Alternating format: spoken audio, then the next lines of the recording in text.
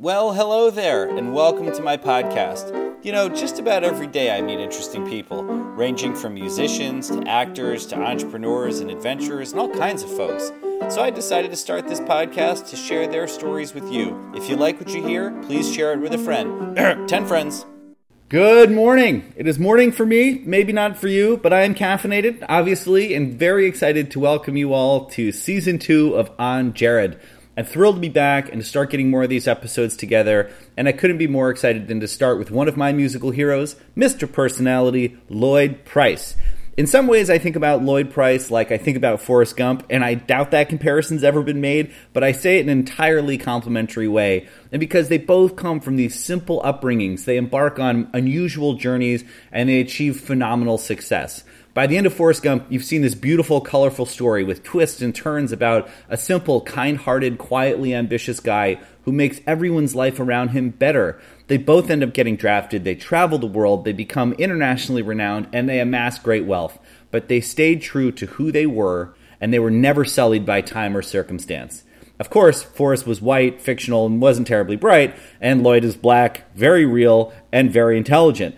As my friend Carter would say, Lloyd Price is a zero bullshit guy, and that's the kind of guy I like to talk to. Before we sat down to do the episode, I thought long and hard about how to approach talking to an 82-year-old icon, and ultimately I discarded about 90% of my notes and just decided to talk with him and simply ask questions about his life. And as a result, Lloyd did what he does best. He tells great stories. And given the ever-present, tense racial climate in the world, we talked a lot about race. We talked about his musical career. We talked about Africa. We talked about his boundless energy and his new projects. And by the way, just for a little context for those of you who may not know the name Lloyd Price off the top of your head, Lloyd's a musical legend who is known as one of the godfathers of rock and roll. Naturally, he's a Rock and Roll Hall of Fame inductee. He was the first person to write a song that ever sold 1 million copies. Just think about that. He was the first black person to ever top the charts. His songs have been recorded by hundreds and hundreds of artists, including John Lennon, Elvis Presley, James Brown, Amy Winehouse, and countless others. He discovered Wilson Pickett. He's a wildly successful entrepreneur. He built jazz clubs, affordable housing, food products, entertainment companies, record labels, and on and on. In the 60s, he lived in an apartment building in Philadelphia with Joe Frazier and Wilt Chamberlain. In the late 70s to the late 80s, he lived in Africa for 10 years. He lived in Ghana and Zaire and Nigeria. He was the person that introduced Don King to Muhammad Ali. And trust me, we're going to talk about that in this episode. He was the promoter behind the legendary Ali fights, the Rumble in the Jungle and the Thrilla in Manila. Anyway, are you starting to get the point here? His life story is absolutely incredible. And coincidentally, Lloyd wrote his first international hit, Lawdy Miss Clawdy, because of a coffee commercial he heard on the radio. Well, oddly enough, this new season of On Jared happens to be sponsored by a coffee company. So all the more reason I'm excited to get this going. The company sponsoring the show is called Kicking Horse Coffee. They're just awesome people who make fair trade organic coffee, who like supporting people who do their thing. So naturally, we hit it off. If you want to check them out, I'll include some links for you. It's legit. But anyway, Lloyd was generous enough to come meet me at my home on a damn cold day this winter. We sat in some really rickety chairs and had a loud crackling fire, which you're going to hear, I'm sure. And we just talked for a couple of hours. So please enjoy the first episode of Season 2, Story Time with Lloyd Price.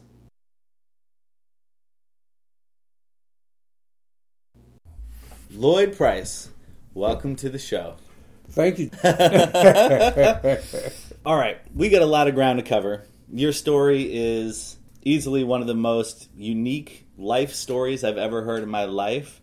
I have spent hours trying to put together just a timeline of your life, and I have been unsuccessful in doing that. There's just so much to account for that we're not going to get to all of it in this 1 hour or whatever this ends up being. I think just to kind of set the stage, you were born in March of 1933. That's right. That's correct? Okay. In Kenner, Louisiana? Kenner, Louisiana. All right. So, if my history's right, and I've been doing research, so 5 days before you're born, FDR is voted in as president, replacing Hoover. And then he's president for the first 12 years of your life. That's right. Right? Okay. So, in 32, Louisiana outlaws interracial marriage. And in, I think maybe the same year, there was a residential state code that was passed that said no person or corporation will rent an apartment or a house to a person who is not of the same race as the other occupants. So we are in full segregation. Right. And different entrances, different water fountains. You can't look at somebody the wrong way. It was a very intense time for race relations in the country. And as a kid, growing up in this environment, what was that like for you? Were you afraid of white people? Were you led to believe that you should be afraid of white people? What was the tone for you? When I usually say, if you got hit on the head and you woke up and you didn't see nothing but Chinese people, automatically you would think you're in China. So I kind of compare that to being a kid in Louisiana. If you never knew the difference in one way or the other, there was no way to tell that you was in segregation or you were separated because you never knew any better. You woke up one day and you was in China, but you couldn't speak Chinese. Right. And it's very difficult you the only one who understand what you're saying. That's kind of what that was like. We was in a slum speaking and nobody heard us. I grew up in that, not knowing the difference. So I accepted second class, whatever they called it, citizenship, because I knew no better. I grew into not knowing anything but segregation.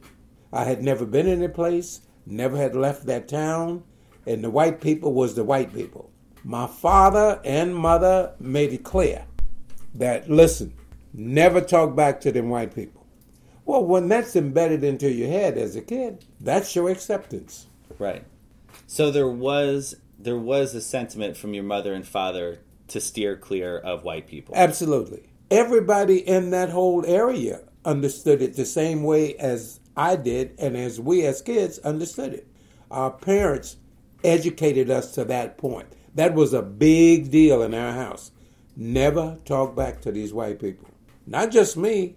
There was a black family here, a white family here, a black family here, a white family there, because we were all bunched up together down there. And we all, Cajuns, most of my family spoke patois. Wow. So we all understood each other. Right. We as kids played together until 4 or 5 o'clock in the evening. But that was it.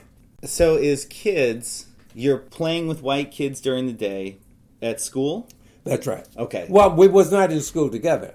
Our house was just across the street from the white school. And we'll go over on that campus when school was out and play. We all played together. Played ball, whatever we played together. But we understood the separation. We did.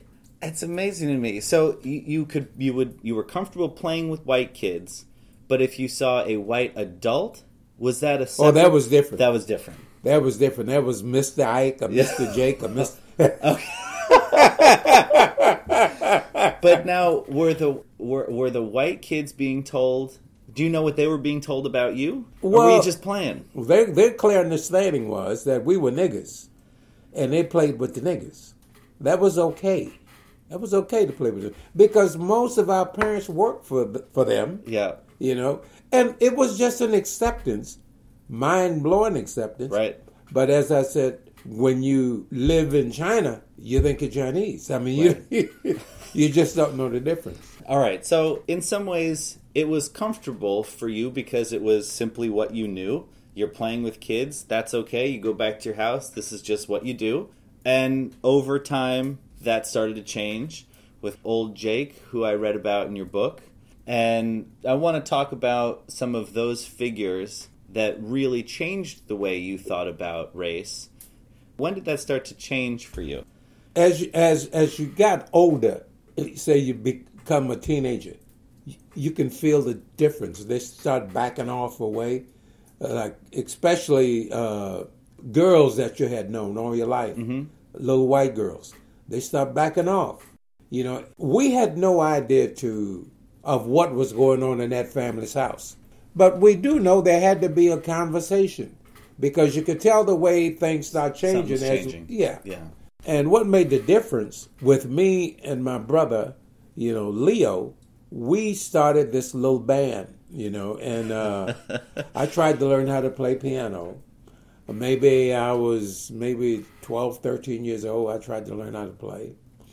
And I learned how to play a boogie woogie, and I learned how to play an 8-bar blues and stuff like that. Yeah. So that stopped making a difference. It stopped making a difference in our school. And that kind of kept us busy and contented because we put together a little young band. This guy gave us a break to play on Friday nights at his place, a place called Morgan's, and we rehearsed. And we were pretty good. We were the only, we were like the Beatles. All right. So, did you feel insulated from some of the racial stuff that was going on? Because, let's say, 11, 12, you're starting to get a little older, you start to feel the climate changing a little, it's a little more hostile. But if you and your brothers are starting to play music together, which is a social thing, did you feel like that was helping you to steer clear of some of the other issues that were going on? Well, the issues, we were not paying that much attention to them because there were other things going on. It was like 5, 6, 7 years after World War II. Our little town was being built up because there was 2 army bases there.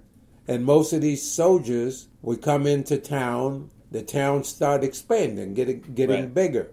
So the environment started to change. It still was me, Tarzan, and you, boy. That didn't change. Yeah. But you could feel things different because a lot of different people was coming into the community. But the law was the law. The sign on the buses still says colored behind the screen. We never thought about going inside of a white restaurant. That was completely out the question. Right. Because it had a colored window in the back. We understood all of that. That didn't change. But what did change was the population. And when population started to grow, naturally, the infrastructure started to grow. And the attitude of the people started to grow, but it didn't change between black and white. Mm-hmm. As a kid, I knew everybody in the town. Say, when I was a kid, there was 500 people. Now, the town might have 2,000 or 3,000. Wow. You know what I mean? Yeah. So that was the change of things. But the line never changed. The line didn't move. Yeah. In the book, and we'll talk about the book, and particularly the title for folks who may not know, you talk about Old Jake. And in fact, if I recall, you dedicated this book to Old Jake, didn't you? Well, Jake and people like yes, yeah. But Jake was somebody who was harassing you. What were your experiences with Jake? And as you said in the book, this guy couldn't string a sentence together, but he became a police officer in your town, which must have been terrifying. Right. Well, if you were white in the South, say back in the late 40s, early 50s, you didn't have to have an IQ. All you had to be was a friend or a relative of the guy who won the election. And you automatically became an authority. Anybody white was an authority anyway over blacks or non-blacks. There were three types of people in my town. You were black, white, and chinks. It was nothing else in between. God. It was heavily Italians. But we knew Italian, what they did, they was the people who built houses and laid the brick and stuff like that. The chink, he was the guy with the laundry and stuff like that. And the black was the domestic workers. I mean, everybody understood their position. Their roles. Yeah, and their roles. And old Jake, I don't know if Jake he never was elected to anything like that. Of course, blacks had no voting power. There was appointments. And Jake probably was appointed to the sheriff, a deputy sheriff. And it just seemed like a normal thing for white people to, I'll just use the word pick on. Yeah. We was the scapegoat for whatever he had, or whatever his intentions was, whatever anger he had, he took it out on blacks. And he was a key guy. And here was a guy stammered, right. Big fat guy, looked like he had never ever bathed, and this guy was a riot. And somebody gave him a gun, It's funny. It's not funny at all, though. No, right? God. He was a deputy sheriff. Did that make you angry? Yeah, if he saw, I never was somebody who just sat still. I mean, yeah. I think about it now, over my years of, even now, I'm busy as ever been. Busier than I am. I knew I never wanted to be like my father. I knew it was just something in me as a young boy that I couldn't take the stuff that my father took. My father had a plumbing business, and he worked for a guy named Mr. McGinnis. And Mr. McGinnis was a little short white guy. He had a set of false teeth, and they rattled because he tried to smoke a cigar. This is a funny thing. When my father saw his car coming, because he was in the septic tank business. He'd dig holes and put in septic tanks. When my father saw Mr. McGinnis' car coming, you'd have to chisel that smile off his face. Here comes Mr. McGinnis. It was amazing. And I knew this, he did it, but I often wonder, why does he laugh like this? And Mr. McGinnis come and call him boy. And my father had to be older than he was. So I used to wonder, well, how old do you have to be before you are a man? Right. And I knew at that time it was 21 before, you could get from under your parents. But here my father, he was almost 6 feet tall. And he had to weigh nearly 200 pounds. And here this guy weighed about 130 pounds. Called, hey, boy, Price, boy. My father... He could have hammered him into the ground. Absolutely.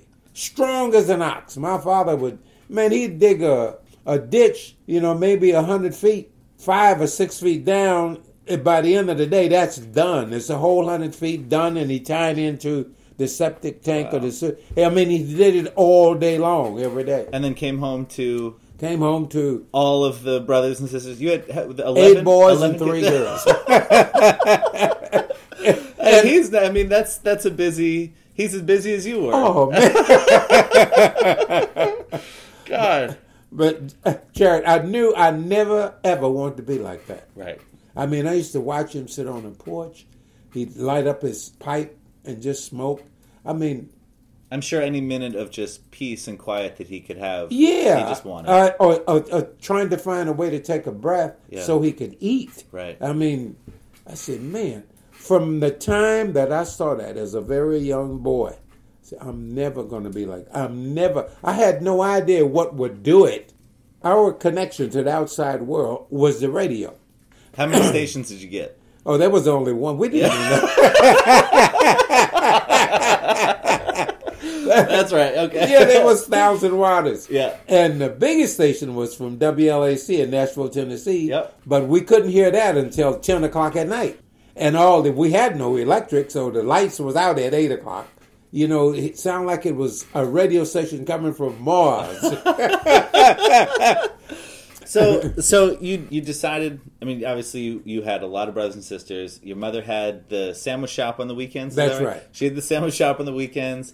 And your parents are hardworking, but you made the decision you didn't want to end up like your father in that line of work with that lifestyle. That's right. And you happen to also be playing music at that time. Well, try. But you had the band. You're playing at Morgan's. Did you make a connection at that time that maybe I can do music and maybe music is a way out, or did that synapse not fire yet? No, it didn't. Yeah. It hadn't fired. Oh, hold on. I'm going to throw a log on the fire. Oh, okay. How old? You were 14 when you started playing at Morgan's? Yeah, I'm 14 and a half. And were you still in school? Yes. Okay. But I also was working at the airport. The airport was expanding. All right, hold on. Let me back up a second. In the book I read, and like I said, there's a million things to talk about. But in the book I read, you started working at a very young age. You were carrying ice. That's right. Right? You were sweeping at a store. You were working at the airport. What made you get all these jobs? Well, because in our house, it was not about school. It was about family. If you got big enough to work, that was the whole idea of big families. Okay. You know, there was no video, there was no television, there was nothing like that, you know. So we were glad to get out of the house. Okay. In fact, my first job, I was 7.5, 8 years old, working on an ice truck, you know, carrying 25 pounds of ice. You At know? 7, 8 years old. Yeah. What was your parents' view on going to school? Was it just go until you can work? Well, that's right. Okay. That's right. It was no mandatory, no law that you had to go to school. But they weren't looking at it as they weren't considering school as a gateway to something else or as a way to leave Kenner. It was just, this is what you do as a kid. But once you're ready, you go to work. Well, that's right. Okay. Education was important to a word we used to call highfalutin. I know this term. Okay. You know, it was nothing that would make us want to go to school. For what? Right. You either was going to be a cook, your sister was going to take up home economics. Right. This was all predetermined for you. Yeah. Right. Okay. Yeah. Or you can be a barber. All these were big jobs. Or you're going to be a Pullman porter on a train. These were big black jobs. You didn't think about education in the sense of the way we think about it now. Right. Because it was not those kind of jobs. You either worked in a field, you worked in the lumber yard, or you dug holes. Labor. Labor, yes. Hard labor. So you're playing music, and I want to get back to Morgan's a little bit. Okay. And what was that experience like for you? And were you really starting to fall in love with music at that time? Well, what happened was my mother in her sandwich shop, she had a jukebox. Jukebox held 10 records, 20 sides, A and B. I knew every song on the jukebox. Louis Jordan was our Elvis Presley. The king of the jukebox. He was the king of the jukebox, that's right. And, of course, you had Roy Milton and Camille Howard. You had the Ligon Brothers, Amos Milburn. You had Roscoe Garden. These were people just coming up. Yep. But they were mostly, it was an adult business. It was not for children.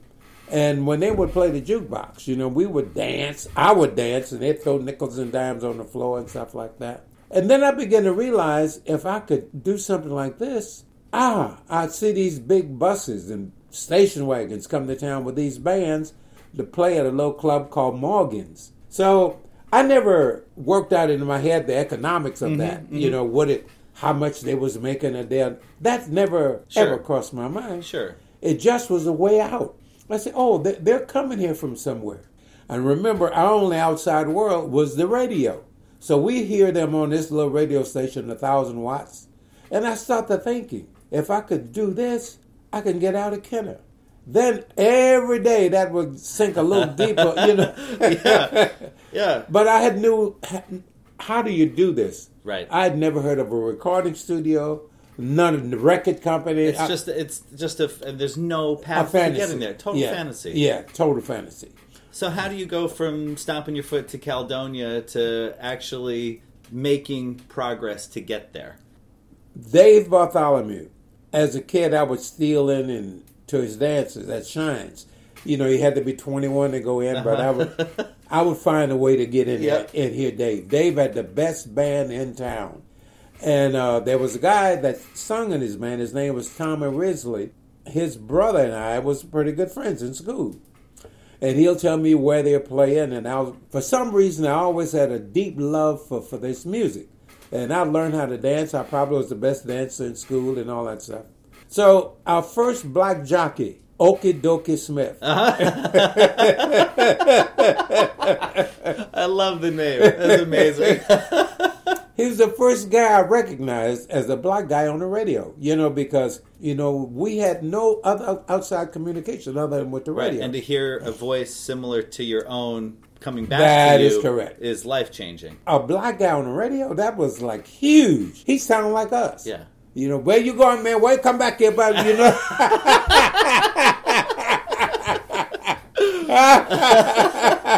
You know, in Louisiana, they ask you a question and they answer it for you. You know, hey, George, where you going, huh? Are you coming back here? Yeah. And to finally hear it on the radio, that was the first time that it wasn't, that you didn't feel like your life maybe was predetermined for you. That's right, because before Okie Dokie, all we had was Minnie Pearl, Hank Williams, and And you can't relate to that shit. No, Roy Rogers, but yodeling and that was our radio for most of the day. And this guy came on and he said, "Lordy, Miss Claudia, eat your mother's homemade pies and drink Maxwell House coffee." That's right, the coffee commercial. That's right. It was their first introduction to instant coffee. His only commercial was Maxwell House coffee. And I said, "Oh, wow, Lordy, Miss Claudia. Lordy, Miss Claudia." And it was like during the week. So the only time that we would associate anybody talking about the Lord, as we thought about it, was on Sundays. Right. Yes. And he talking through the week. So this cannot be the Lord Jesus that we talk about. Right. This is one day for that. This is the wrong day of the week. Yeah. We only hear this on Sundays because Sundays was the big black radio day. They played nothing but gospel music. So I started thinking about that Okie Dokie Smith. And Lord, Miss Claudia, eat your mother's homemade pies and drink Maxwell House coffee. And that Lord, Miss Claudia kind of stuck in my mind. Well, me trying to learn how to play. It's probably unlike anything you'd ever heard before. Just never. the words, the words together, the sound of them. Absolutely. Yeah. I'd never heard so, and me trying to learn how to play like Professor Longhair, that 8-bar blue thing. I said, "Oh, Lordy, Lordy, Lordy, Miss Claudia." And he stopped making up a melody to it. Well, the rest of it, I know the rest of it. When you started stringing together a couple lyrics and you're sweeping in the shop and Dave Bartholomew hears you, tell me what happened then.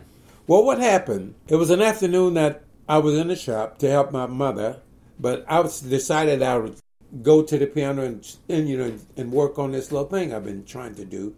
Put the words together with the music I knew how to play. Were you? I'm sorry to interrupt you. Were you self-taught? Yeah. You were self-taught. So you were just listening to the radio and playing back what you heard? Okay. Yeah. Everybody, at that time, nobody read music. Yeah. Back then. Yeah. I don't think a lot of them read music now, Lloyd. Right.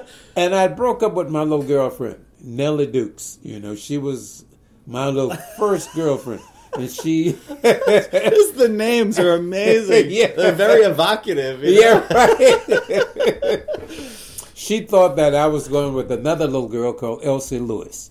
And she had decided that we was no longer going to be boyfriend-girlfriend. Well, it could not be further from the truth because Elsie Lewis and I grew up together. She was we were friends, but not boyfriend-girlfriend. Sure. Like Nellie and I was.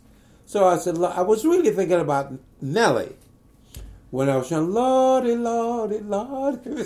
I was really down trying to put it together. And Dave came in the shop for a sandwich. Now, I had never met him. I knew who he was. You had seen him play a bunch. Yeah. But I had never met him. I just happened to turn around and saw this customer. So if a customer came in the shop, I would stop playing. Because I didn't want to run him out, Yeah. So he said, "What is that you're playing?" I said, "The little thing, Lord, Miss Claudia from Okie Dokie." He said, "Play that again for me." And then it hit me. That's Dave Bartholomew. So, man, I really got nervous. And I couldn't play anyway. So I'm playing all... Now you're shaking. Oh, man, it was terrible.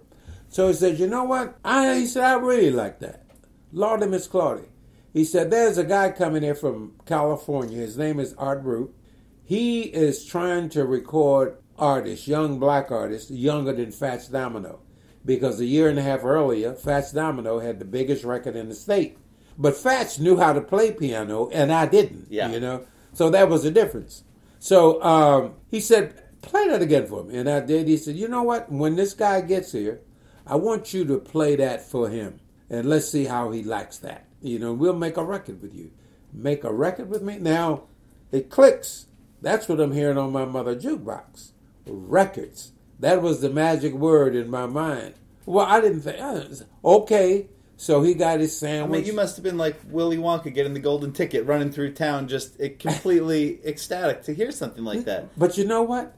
It didn't, because I never thought it was going to happen. I just said, okay, nothing. It was still too distant. Yeah. There's no way. Yeah, there was no way I could connect that. But the good thing, I had met Dave Bartholomew. Yeah. That was the good thing. Okay. And that's as far as I let it go in my head. 3 weeks or 4 weeks later, Dave called my house because I gave him my mother's number. He said, "This guy is in town and he want to meet you." What'd your mother think of that? Well, I didn't tell her. Probably smart, right? Yeah, I didn't tell her because you really had to be responsible to your parents then. I mean, you couldn't just do what you wanted to do without them knowing, because it was not against the law to whack you upside the head. Right. So I went down to meet him, and he told me he'd like it. Did you finish the tune? No. What I did was I went down and I played it for them, and I kept putting the same words in. I didn't know you had to, have a story and all that stuff.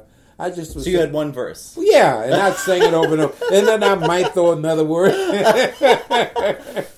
So Dave said you got to have a beginning, a middle, and an ending. And I never wrote a song. I don't know nothing about it. I was feeling what I felt for Nelly is what I was trying to put in words. But you did. I mean, you clearly tapped into something. Yeah. You were capturing an emotion. Absolutely. That's exactly And it was correct. just as raw as it could be. I mean, raw. Yeah. But these guys, Dave and who was it that came to town? Art Brute. And Art. So Dave and Art wanted to help you to realize the potential of the song. That's right. Okay. That's right. So he said, Art Brute said, I'll be going out of town. I'm back in 3 weeks, and we're going to record you. I said, whoa. Now, that still didn't hit to me, Yeah. Here was a white man with a beautiful, his wife, Lee, was just, I'd never been that close to a white woman. Gorgeous, gorgeous, gorgeous. And what really got me going was the way she smelled. I'd never smelled. Whoa, what is... You must have been just fully overwhelmed by the whole thing. Step out of your life into this thing. It was a whole different world. Yeah. Whole different world. Yeah, it was. At that time, did you start to now think, okay, there's a wealthy-looking white man and a beautiful wife. I got Dave Bartholomew, and these people telling me I'm going to make a record. What were you thinking? I got to finish the lyrics, and this is really going to happen, or were you still a little hesitant about it? I was still hesitant. Yeah. I couldn't believe, I had never, ever been in this kind of company. And the only white man I'd ever been close to was somebody I called Mister. Right. It was a guy who said, let's call me Art, call me Art. And he was dressed different from anybody in Kenner. He was from Hollywood. Did you call him Art? I called him Art. I called him Mr. Brute. He reminded me 3 or 4 times, listen, just call me Art. This is Lee. Yeah. So he said, we're leaving and we'll be back in... I'm going to turn that off. I'll bring it to you. So they said they were gonna leave town for a couple of weeks, and record you when they came back. When they came back. So what'd you do? So I didn't. Again, it didn't hit me. I didn't think about it, at all. I just knew that I had played this song for this white man and this white woman, and for Dave. I didn't think about them wasting their time or nothing like that. Yeah. So 3 weeks later, 3.5 weeks later, I got this. My mother said, "There's a guy on the phone. His name is Dave Bartholomew. He want to talk to you." So I went and got to the phone, and he said, "Can you get downtown right away?" Because we live 7 miles from downtown. So I said, "Yes, I could get down." He said, "Get down here as fast as you get down here. We want to record you." So then it began to seep into me, Were you ready? No, I had no idea. Yeah. I had no idea what record meant. I didn't know what you go through to do that. Sure. So I didn't have any money, to get downtown. And bus ticket, I think, was 7 cents, something like that. To go to 7 miles to the streetcar to get down to North Rampart where he was. But I knew the driver from my ice route. He knew I didn't have any money. I said, I ain't got no money. He said, let me ride. And he got me a transfer to get on the streetcar to get to where Dave was. So I got to J&M Music. It was a little storefront that sold records in the front, and it had one little studio in the back. That's what it was. Yep. And I didn't think colored could go in this store because there was no colored folks in that part of town. The French Quarters, Bourbon Street, was a block away, and blacks just didn't go in that area. But here was a guy, a white guy, Cosmos, that allowed blacks to come in his store. Not just come in there, he let them go in the back and record. He had one little mono machine, had a little space cut through like one of your little windows right there. And that was the control room. And in there was Earl Palmer, C.J. McCullough. I'd seen these guys play with Dave. These was the best musicians in town. And then about 2 minutes, Fats Domino walk in. Now, whoa, what's going on here? And so Dave is explaining it to them how the song goes. So he asked me, he said, what key is it in? I was just laughing. I know it's going to happen. Oh, man, that was like asking me to fly to Concord. Yeah, I didn't know. No, what key? So he said, and Fats Domino is over on the piano he's playing. He never stopped playing piano. Never. Just play. He said, Fats, stop playing. Go over and sing it. Just go over and sing it to Fats like you did for me. So I went over and, oh, Lordy, Lordy, Lordy, Miss Clark. And Fats was playing. He says, A flat. I don't know what they're talking about. He said, Fats, play an introduction on the piano.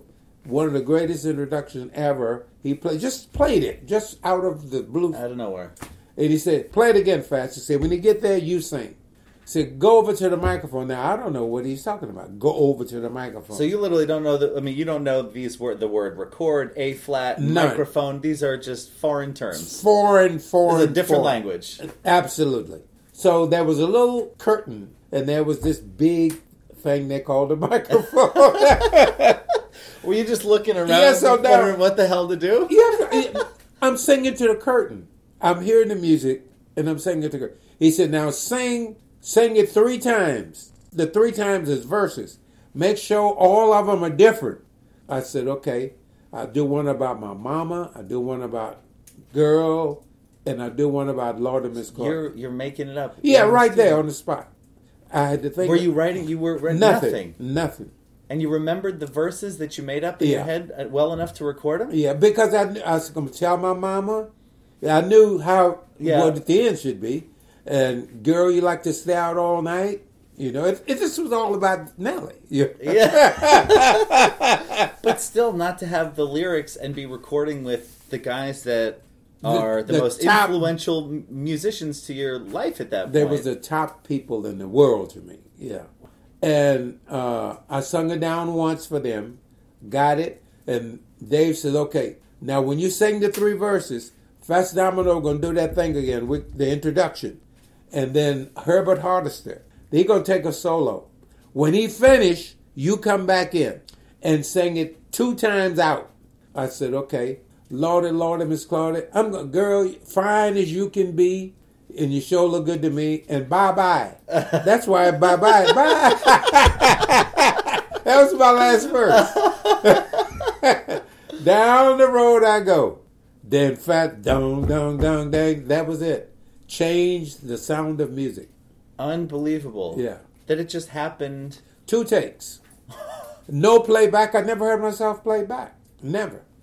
I think the amazing thing about, there's a lot of amazing things there, is that it happened so naturally. There was nothing forced about it, and you could pick up on the cues and understand well enough what to do. But making up the lyrics, being intimidated by playing with these guys, and still coming out with 2 takes, and what eventually became a hit record, it doesn't process in my brain. It doesn't make sense. Well, did it make sense to you? No. I just said, okay, fine, great.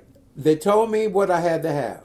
You had to have 3, and then you do 3. Yep. And I just picked out things. My mother, I picked out the night, goodbye, and how fine she was, and that was it. It's really capturing lightning in a bottle with the right people at the right time, and you ready to sing those lyrics. But it's also a testament to art, being able to give you just what you needed to get it done. Oh, yeah. With no other expectations. Just sing this 3 times. That's all you got to do. And breaking it down into a kind of compartmentalized, this is all you got to do. Just do this. That's right. Because if it had been more than that, it probably wouldn't have made sense. It would not have made sense. Yeah. That's right. And the other side, I thought I was done. And Art and his wife came out and said, oh, we love that. That is so good. The young kids are going to buy it. Young kids didn't buy records. The war was over and it just was beginning to come out. So they said, now you need a B-side. Record's got two sides. Oh, wow. There's no such thing as a B-side. I haven't thought. Right. I got one song. Right. What the hell are you talking about? Put a little heads up. Yeah, right. What is a B-side? So you got to have two sides. Now, Fats Domino never quit playing. He always played the piano. Never quit. Boom. He was playing a boogie-woogie. So I wanted to go to the Army. There was another way out of Kenner, is volunteering for the Army. So I had 4 brothers in the military, and a 5th brother was in the Coast Guards. At that time, they were separated. The law said that only 4 boys or 4 men from every family could only be taken. I knew I couldn't go into service because it's, we're at the end of the quarter. So I wanted to get a draft notice because, there was a draft at that time. So when Fats Domino was playing that boogie-woogie on the piano, I just said, well, night before last, the mailman knocked at my door. They said, do you have a B-side? And I was thinking, I'm listening to Fats. I said, yes, Mailman Blues. Unbelievable. Made up every word. Because I made up exactly what I expected. The mailman that knocked at the door, my draft notice, that's what it's all about. And then the next verse was, well, all day long it's 1, 2, 3, and 4. I'm so down, I ain't gonna see my baby no more. And then solo, Yeah. And then no great big, because they say out in Army camp there was nothing there. I said no great big cities, just little old raggedy towns. How old were you when you were in the studio? At that time I was 17 and a half. That's crazy. I just wanted to get out of there. Now I realize where I'm at. Dave, and I done met these white people, and I'm sitting by Miss Lee, and this was something. Nobody would believe this because it all was illegal. It was against the law. So Art was really putting himself on the line to be doing what he was doing. Yeah, but he didn't care about that. Yeah. You know what I mean? Yeah. So I wanted to get out of there because now I'm feel like I'm being just too crowded with all of this affection and all this stuff. People being nice to me. You know what I mean? And so when I got ready to go, I asked Dave, was I done? I said, am I finished? She said, yeah, you finished. You finished. Good job, good job, good job. As I get ready to go out the door, Art said, wait a minute, Lloyd, wait a minute. And he goes in his pocket and he gives me a $50 bill. First one I'd ever seen. I said, I don't know, no, sir. He said, no. You take this. Man, I thought my heart was going to jump out of my chest. $50? I was making $26.40 a week as a dishwasher at the airport after school. And you just got paid for 2 weeks of work. Yeah. In an hour. I thought that was all the end of it. You know what I mean? I said, oh, man, give me $50. I didn't even know how to get it cash. Did you feel like, I feel like if you get out on the street, you got to be looking around like, just absolutely. nervous as hell, like someone's going to know that I have this money, and then they think that I stole it. I don't want to have this bill. John, I was a nervous wreck, Then I had to get back on the streetcar and back on the bus and go to Kenner. I kept my hand in my pocket holding the whole time. Yeah. Make sure it's there. Yeah, right. Yeah. And there was one guy in Kenner that I knew he had a clothing store, and his name was Mr. Dave. So I had to first figure out whether or not it was real. So I gave it to Mr. Dave, and he asked, where'd you get all this money, boy? I said, well, I just made a recording, and they gave me $50. What is a recording? He'd have no idea. And I bought something. I bought a shirt there or something, and he changed it for me. And man, I was happy. It was real money. I got money I understood. A 10 and a 20. Right. More manageable denominations. Yeah. I can work with this. Yeah, right. Big money. Yeah. You know what I mean? And, because during that time, my father was probably making 65 cents an hour, which was big money, for guys with families as large as my father's. You know what I mean? And so I was making $26.40 a week, which was big money. I said, oh, something's going on. I just couldn't figure it out. But I didn't get overwhelmed by it. I just said, okay, fine. Sure. Yeah. All right, so what you heard Lottie Miss Claudia on the radio. Was that right? Yeah. But that's how you knew that it got made and it was out there? Because you didn't hear anything else from Dave about this, right? No, I never heard from Dave. I never heard a playback. I didn't even know what I sound like. We was coming home like 4 o'clock in the evening. And Okie Dokie just said, look, I'm going to play it one more time. This is my 10th time today. This is a smash. And he played Lord and Miss Claudia. He said, by Lloyd Price, little boy out from Kenner, Louisiana. That's when I knew he was talking about me. Because you'd actually never heard the recording. I'd never heard the recording, no. Did you freak out? What freaked me out was hearing my name on the radio. And your dad was driving?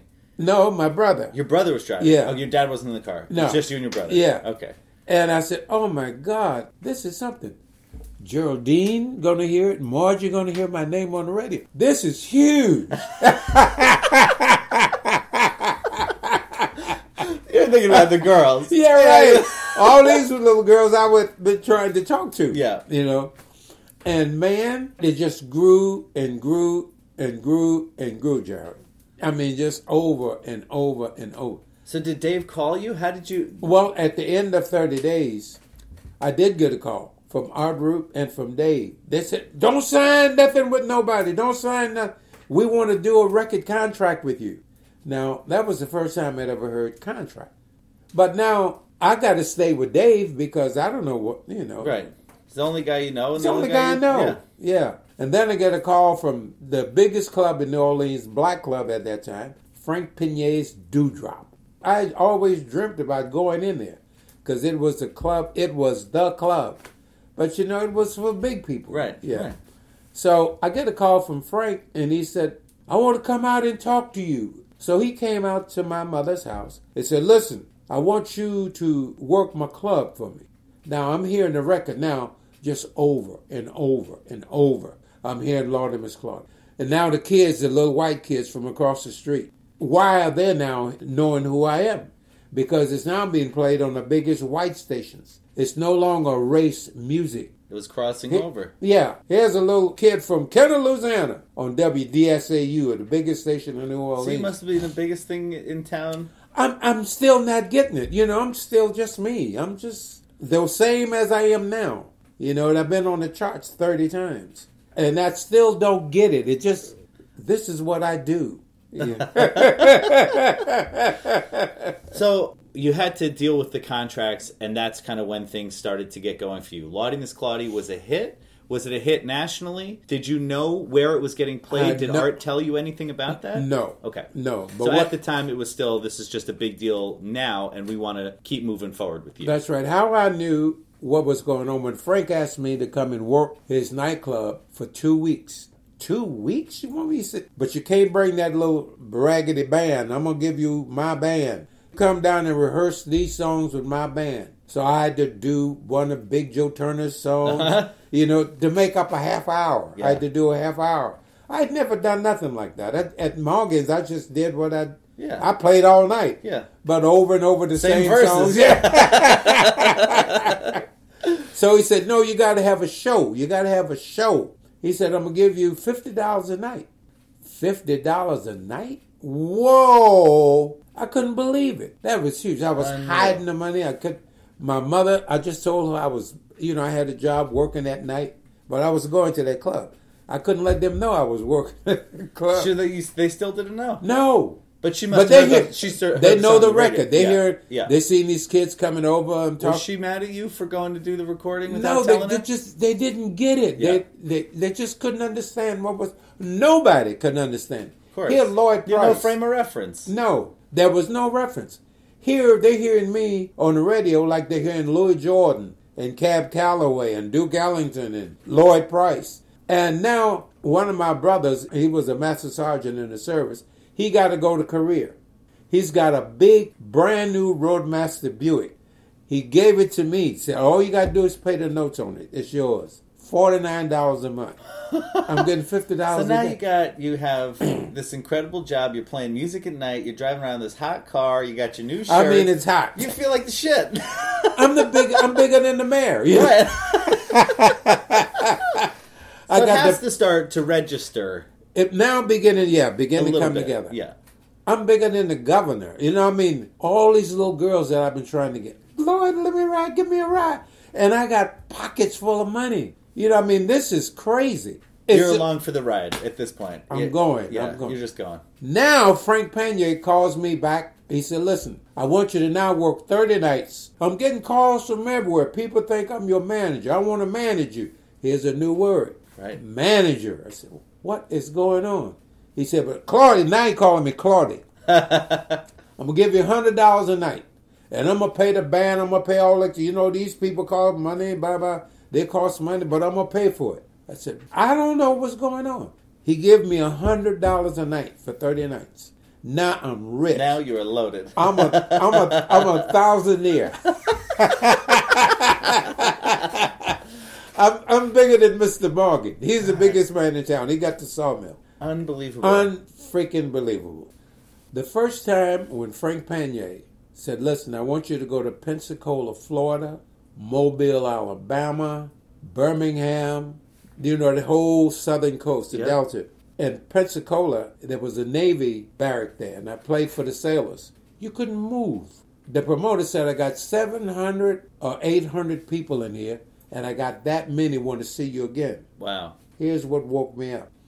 Now I'm like 2 months. Lord of Miss Claudia is burning up the world. I don't know this. He said, if you work a second show for me tonight, I will give you another $750. I said, $750? I'm getting $100 a night. You give me what?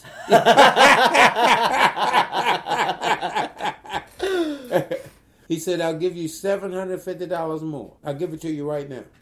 I took it. And so Frank's son was on the road with me. And I told him what had happened. We had to do another show. He said, well, you got to give me the money. I said, no, he gave it to me. That's where things started getting off bounds. Yep. I said, I got to do another show for the man.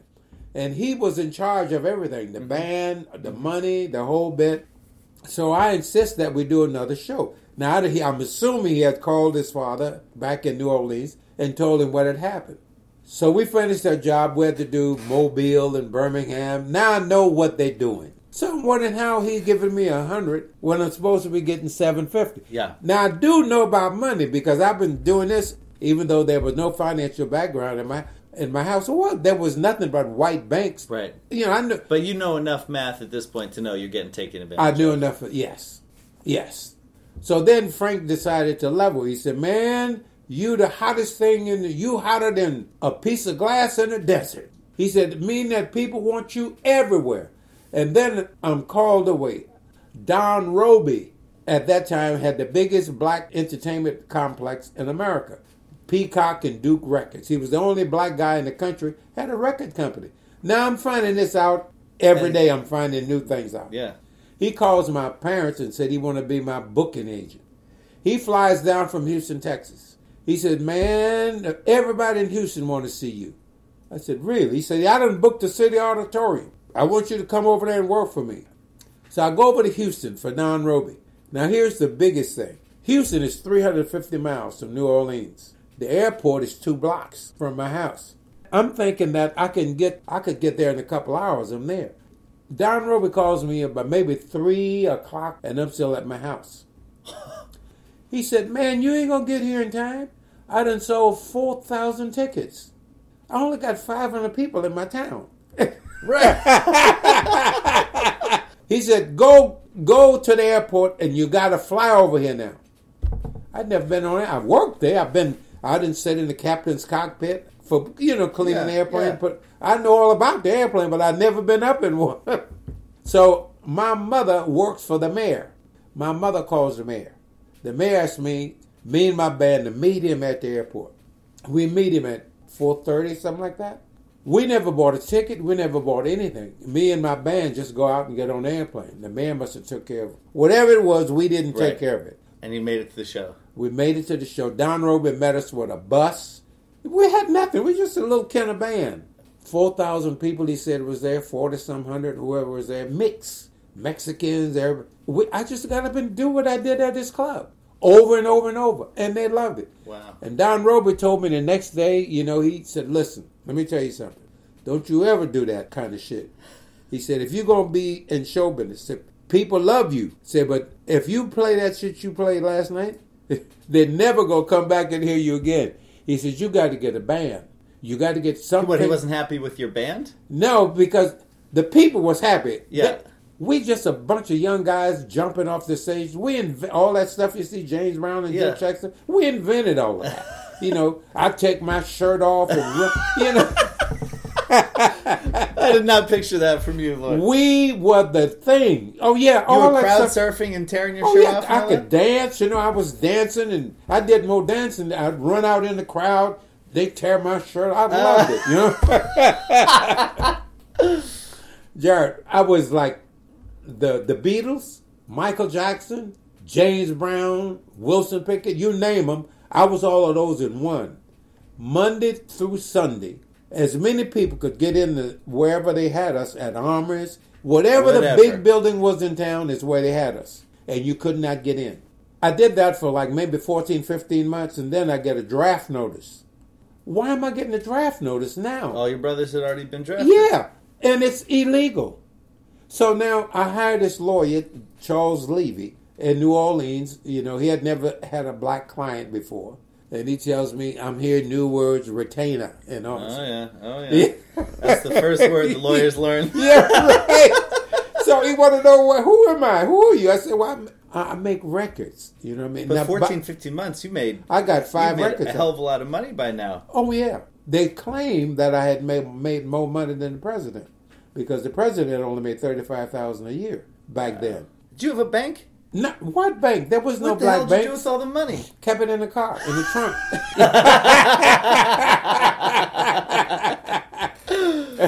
Now, the first banking, I think it was in just before I went in the Army, 1953.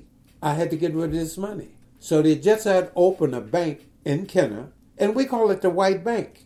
So I didn't even think blacks would go in there. Yeah. Now they know who I am in Kenner. Everybody's speaking to me. I go in the White Bank and I open this account. Wow. You were drafted, but you were drafted illegally. Yes. But you were drafted anyway. Yes. Did you feel like that was because you were getting too big for your britches? I was not that sophisticated. I just knew I was not supposed to go in. So my lawyer, Charles Levy, he spoke to me about a deferment. I was the sole supporter of my family. Well, actually, at that time I was. My father's hip was broke. He had broken his hip. And now they begin to live pretty good because I'm living pretty good. You know what I mean? Yeah. He said, let me see, can I get your deferment?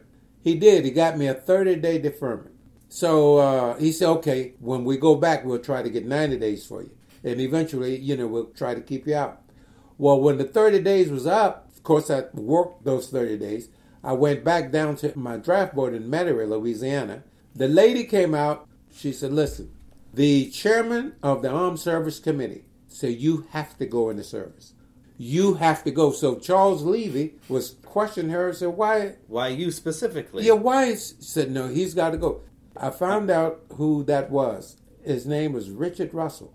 He was like the grand, what they call him, Grand Coxman or whatever. No. Yeah, he was the Grand Wizard there in Georgia. But he was LBJ's boy. He led the Senate. And, later found all these things out as years went by. Yeah. But the whole problem was of my music integrating the South. That's what it was. Not just the South. They didn't want to have that. But, Jared, it was not just Louisiana. As I went through states, same problems I had. There was not as deep, but it was all the same thing. You was a second-class citizen in this country as a black man. But you were disrupting that. Yes. And I was breaking that barrel down. Yes. And white people and black people will be at the concerts together, and everybody's starting to see this spread across the country, and the government tries to put a stop to it. That's exactly correct. But as they stopped me when I got drafted, here come Fats Domino, because he hadn't played on my first 5 records. Here come Frankie Ford. Here come... It was too late. Yeah, Little Richard. So they could get rid of you for a little while. That's right. And hope you don't come back. But it's too late. It was in the DNA of their kids. Did you have a sense of how big Lottie Miss Claudie was when you were away? Well, what happened was when I got drafted, we went overseas on a ship from Seattle to Tokyo.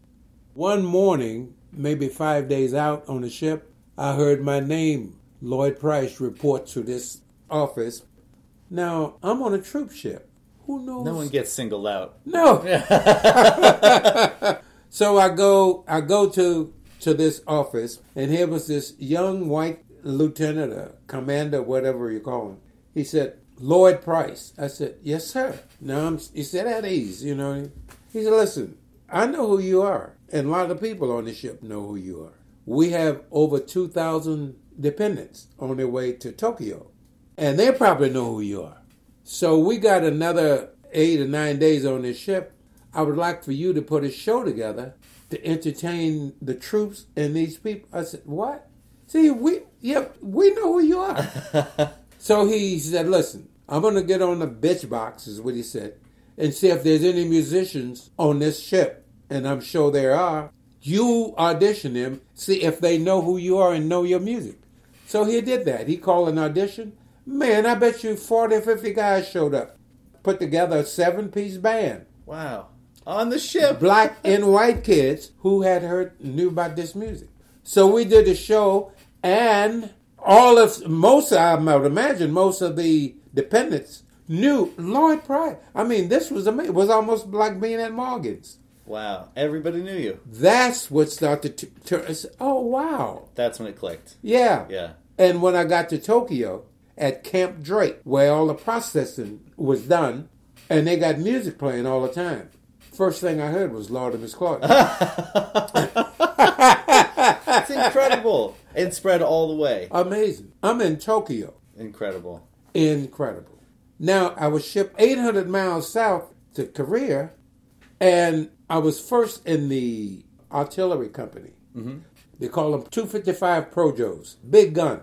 Shoot 37 miles. So my first... Are you looking around like, what the hell am I doing here? Absolutely. How did I end up I'm here? a real stranger here. Yeah. So they make me a gunner.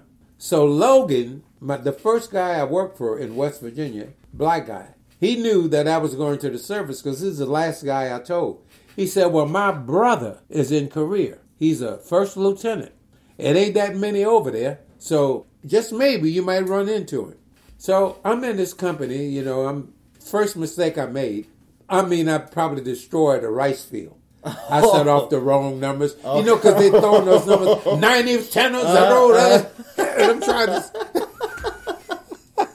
I don't know nothing about this. I'm trying to... Even though Crazy. I had trained on a smaller gun, I got took off of guns, and they put me in the honor guard. Honor guards will go across the DMZ to bring back, if they're dead soldiers or prisoners or whatever, we go across and get them and bring them back. I'm there now 30 days almost. I get an assignment to be in line, in the ranks, so we could be counted that morning at 7 o'clock.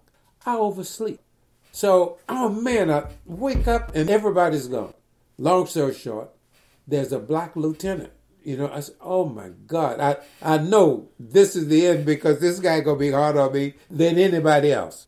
Now I'm standing at attention and I catch his name tag. It says Logan. This cannot be true, and I'm in my head.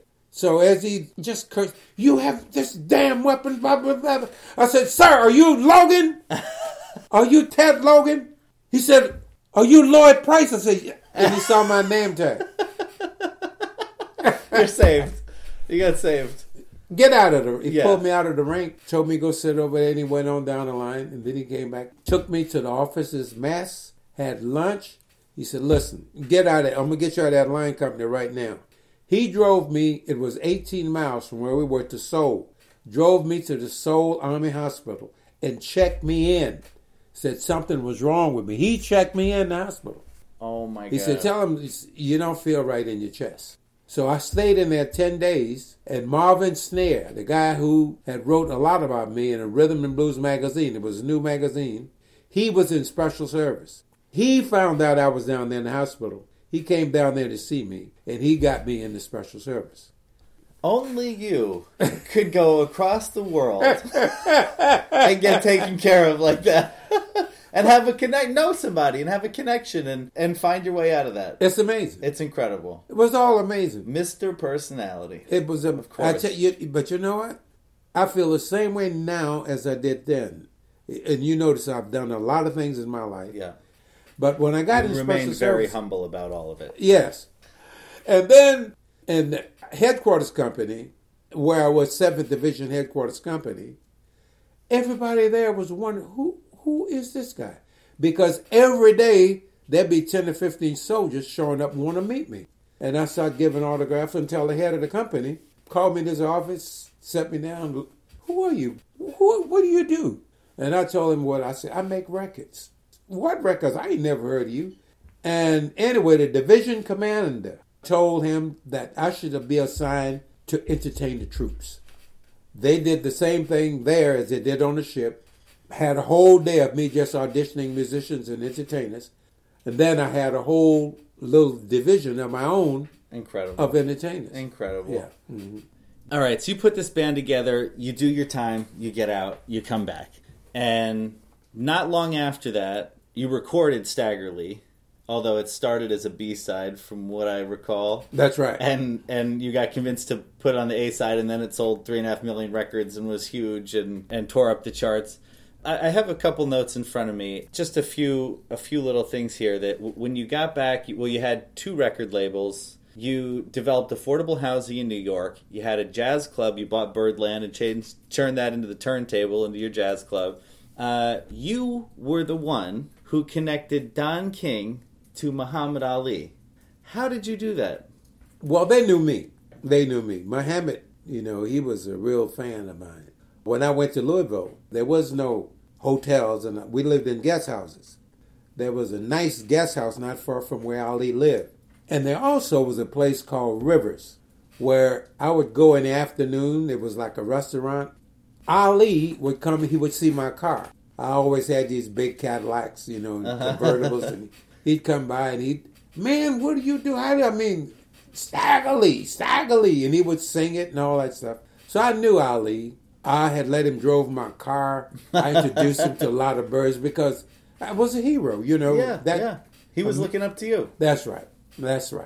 Finally, I met Don King. I had met Don like in 57 or 58. And he wasn't a promoter back then. No, he was a number man in Cleveland. Who introduced me to him was the guy he used to turn his numbers into. His name was Scatterbrains. Of course it was. Yeah, right. Yeah, of course it was. And if you saw Shaft, that film was about this guy, Scatterbrains. Okay. And he introduced me to Don in 57 or 58. So I really liked Don. He had a little club called Corner Tavern in Cleveland that he used to always ask me to come and play once I met. I always had a big band. You couldn't get my band nowhere near the joint. Right. So he said, if I build a bigger nightclub, would you come and play for me? I said I would. He sure did. He built a Copacabana in the ghetto on 78th and Cedar Street. They were spats, had a big canopy outside, people parking their cars, Chateau Brouillon and all that. Wow. I mean, he really did it. Yeah. So he really, really became a good friend of mine. Okay. So I was in Cleveland at his house, and I remembered I had to call Ali. Ali was in New York. And as I was talking to Ali, it was also Don King's daughter, Debbie. It was her 5th birthday. So I'm talking to Ali, and I said, say champ. He wasn't no champ yet. Yeah.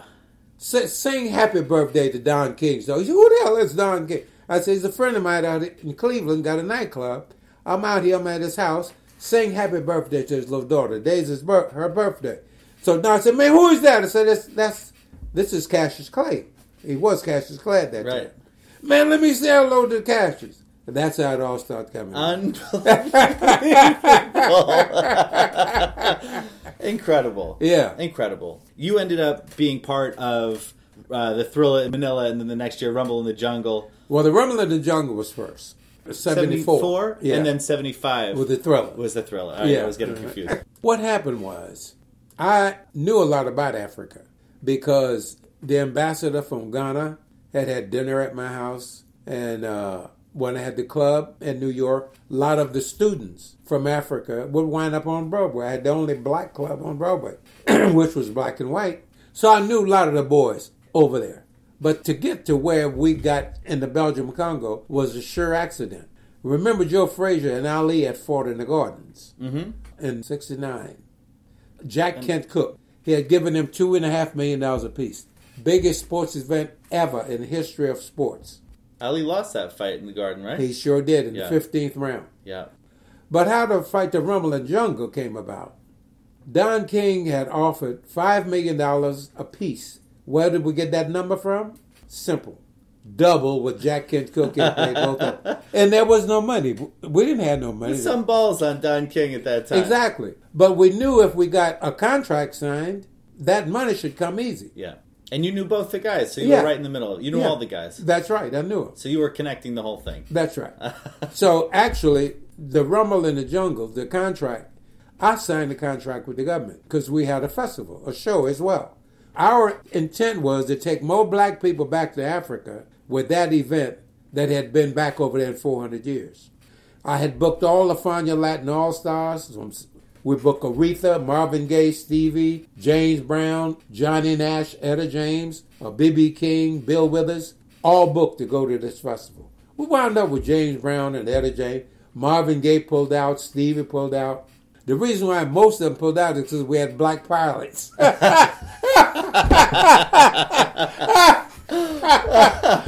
I ain't flying on the airplane. No. Stevie Wonder, of all people, pulled out because his lawyer, Vogoda, told him we was using black pilots. It was just beginning to fly DC-9s. Wow. So we had two of them. We cleared everybody. Our office cleared all the passports. We gave the visas ourselves to who was going with us. So free for all. Aretha pulled out. Marvin pulled out. Wow. And we wound up with James Brown being our biggest star. Going over there. With B.B. King, Jazz Crusaders, Bill Withers. Oh, man, Johnny Nash, Etta James. Yeah. It was a great festival. Yeah. I used Chipmunk, the guy who did Woodstock. I had 12 camera crews with him over there. I had the record plant. These were the biggest names in show business in terms of technical know-how. Yeah.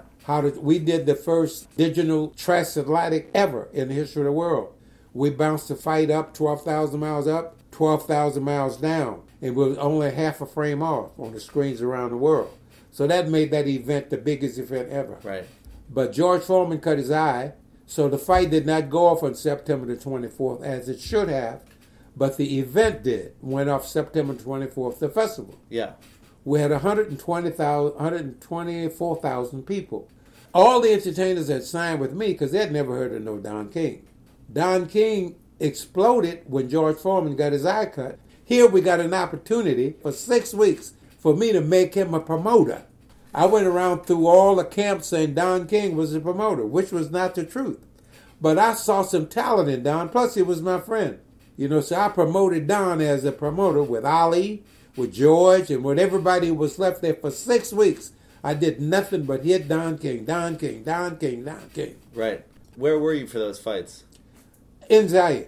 No, were you ringside for those fights? Oh, yeah. Me and Don, we were sitting right there at the ringside. But I didn't jump up in the ring. I wanted Don to be the man. Because I had won everything you could imagine about winning. I had 11 gold records, 16 altogether hits at that time. Phil Spector and I had won everything you could imagine winning in music business. There was nothing else for me to do. I had the biggest black club. So I wanted to do something else. I had discussed it with Don. We're either going to move in sports or entertainment. And I know all the players. Most of them are my fans. And that's how we began to move.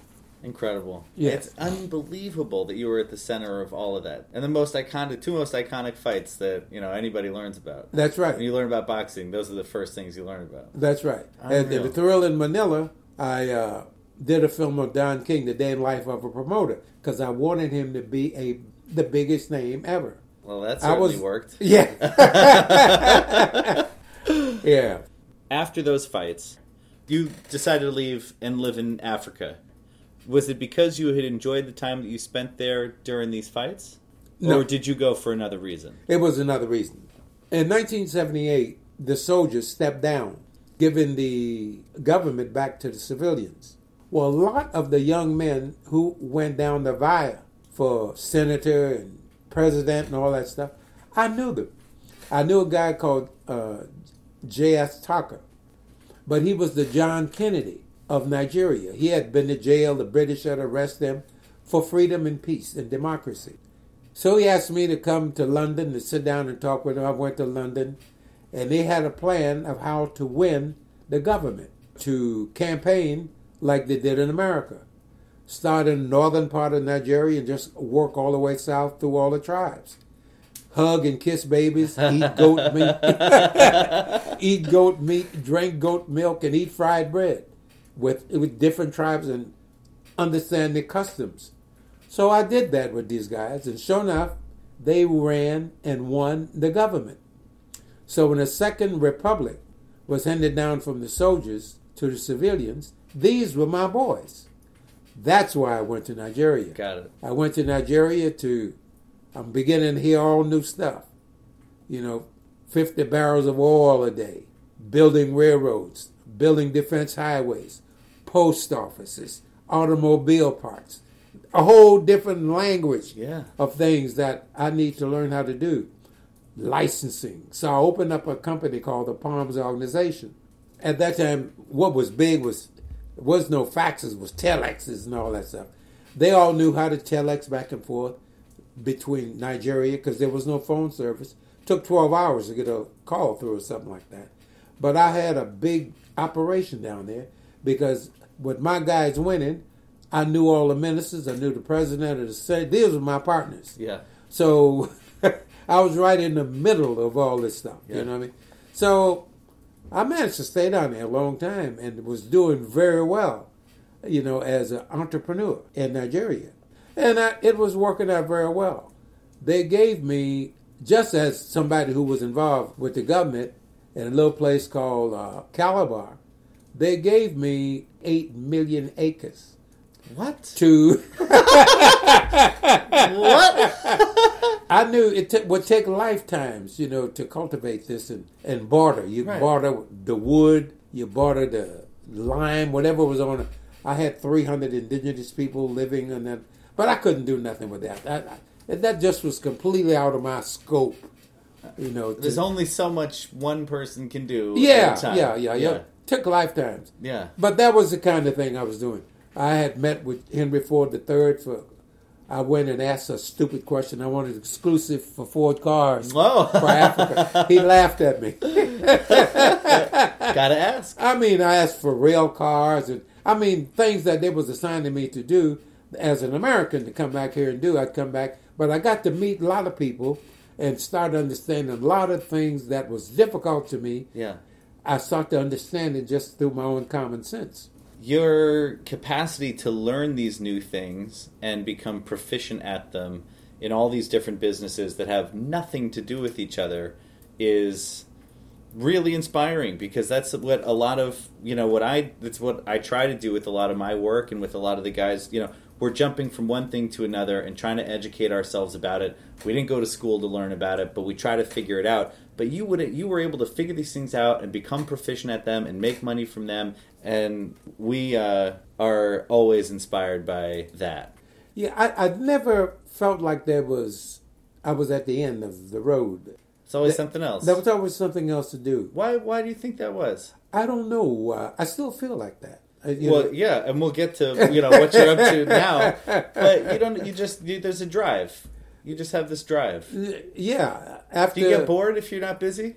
I probably would. Yeah. I probably would. But you've never really not been busy, so you don't really know. Always busy. And it never was so much about the money. It was always the need to do something. Mm-hmm.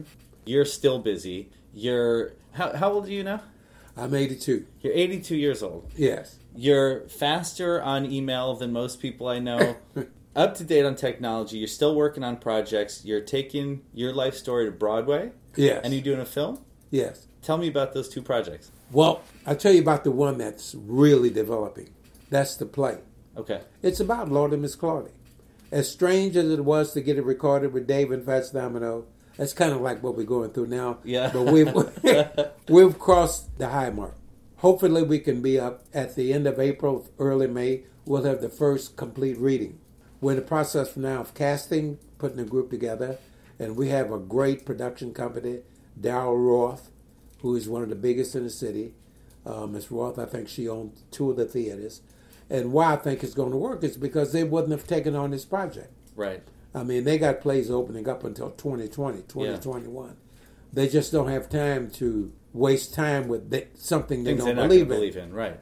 So they believe in the play as we do. Jeff Madoff, who is the writer and producer of the play, and myself, we got something to say about the youth movement. Lloyd and Miss Claudia started the youth movement in this country, and that's what the play is about. And through the lens of your life story? Yes. Okay. Of one flag, one nation, one language. That's what the play is about. The youth movement developed that through music. And we strongly believe that's why the president is in the White House. Because of the small act of dancing together. That is which started absolutely everything. Correct. Because we all know what dancing together could lead to. That's at young ages. And there's a paragraph in the book where I talk about that in Some Dumb Monkey, when a white father saw his daughter dancing with a black guy. He just knew that was a train wreck. The book really quickly, Some Dumb Honky, and it's spelled phonetically. Right. And when you told me the book title when we were speaking on the phone a while back, I actually didn't know what the hell you were saying to me until I wrote it down, and then I spelled it out and found it, and it's literally Some Dumb Honky.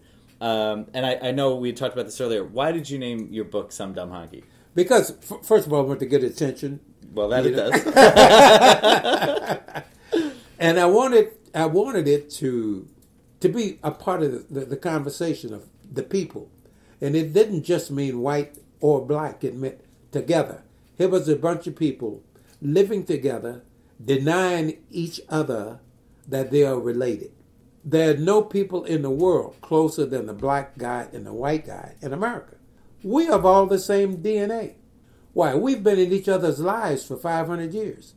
We have to know each other better than the tribe, the Hausa tribe, knows the Igbo tribe. Because why? They build up walls. They got different languages. We here speaks the same language. We have to understand each other. We have the same sickness. We know what it means to bleed. Why? Because we had to stand together. They ain't going to drop no black bum or white bum. They dropping a bomb. You know what I mean? Right. Bombs don't discriminate. Don't discriminate. Yeah. So we don't know no other language. We speak one language here. That's why I said we know each other better than any people in the world. I wanted to get that attention because I think we're dumb to the fact that we are related. In my family, I had people look almost as, in terms of color, there was as light as you with green eyes, red hair, and the only way I knew that they were related to me is when they spoke. Hey, cuz. Yeah. Right. You know, because they spoke that patois and that broken French and down there in Louisiana.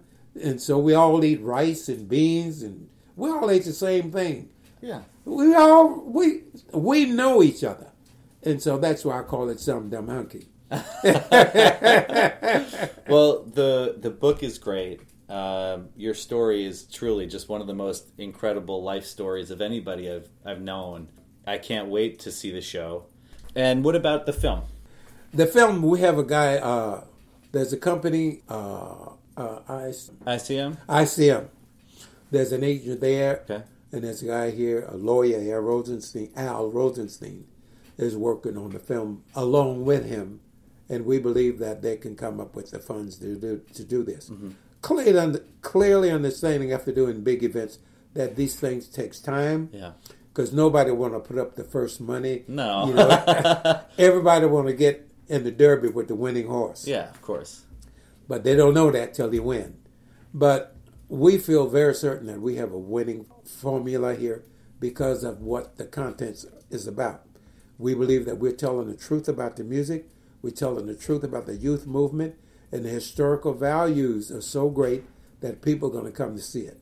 We're trying to connect the hip-hop community, the pop community, all together, because if you don't talk about history, you never know what the future will bring you. You have to compare the history with the future. We're trying to show why things the way they are today and what made them happen through Lord and Miss Claudia. And we think we've got a great script.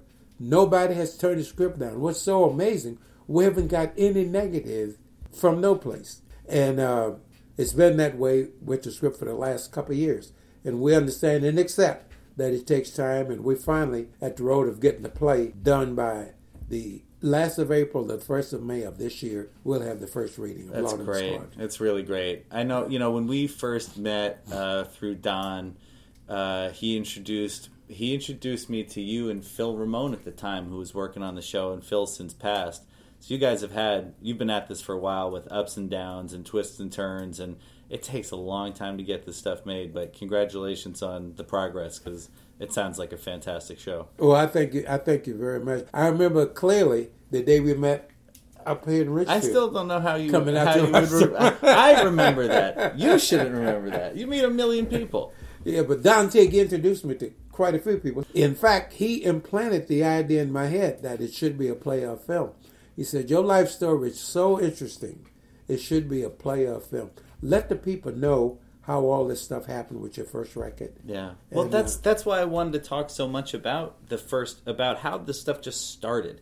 Because these stories are so rich and colorful and detailed, and the names and everything that you remember.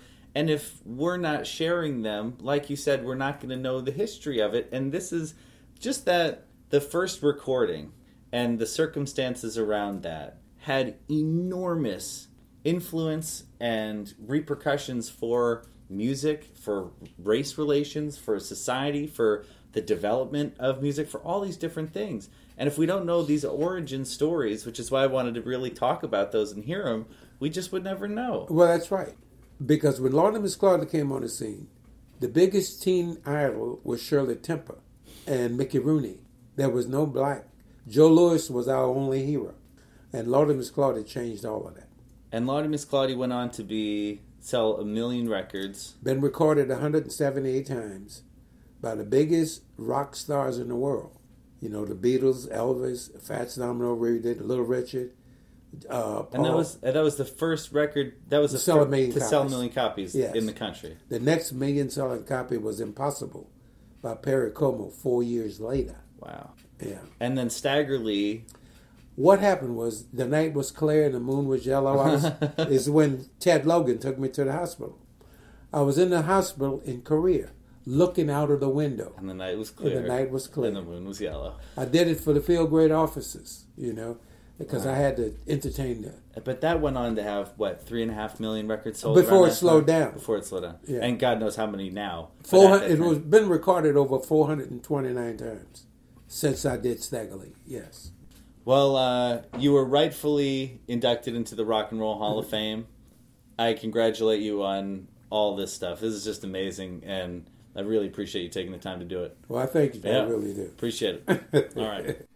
Hey, just a quick word before we go here. Thanks to all of you for listening. Thanks to Chris Carlone, to Don Teague, Lynn Hodgson, Peter Gassienica, and the good people at Kicking Horse Coffee for keeping me caffeinated during this. And of course, to my very special guest, Mr. Lloyd Price. Take care, guys. See you next time.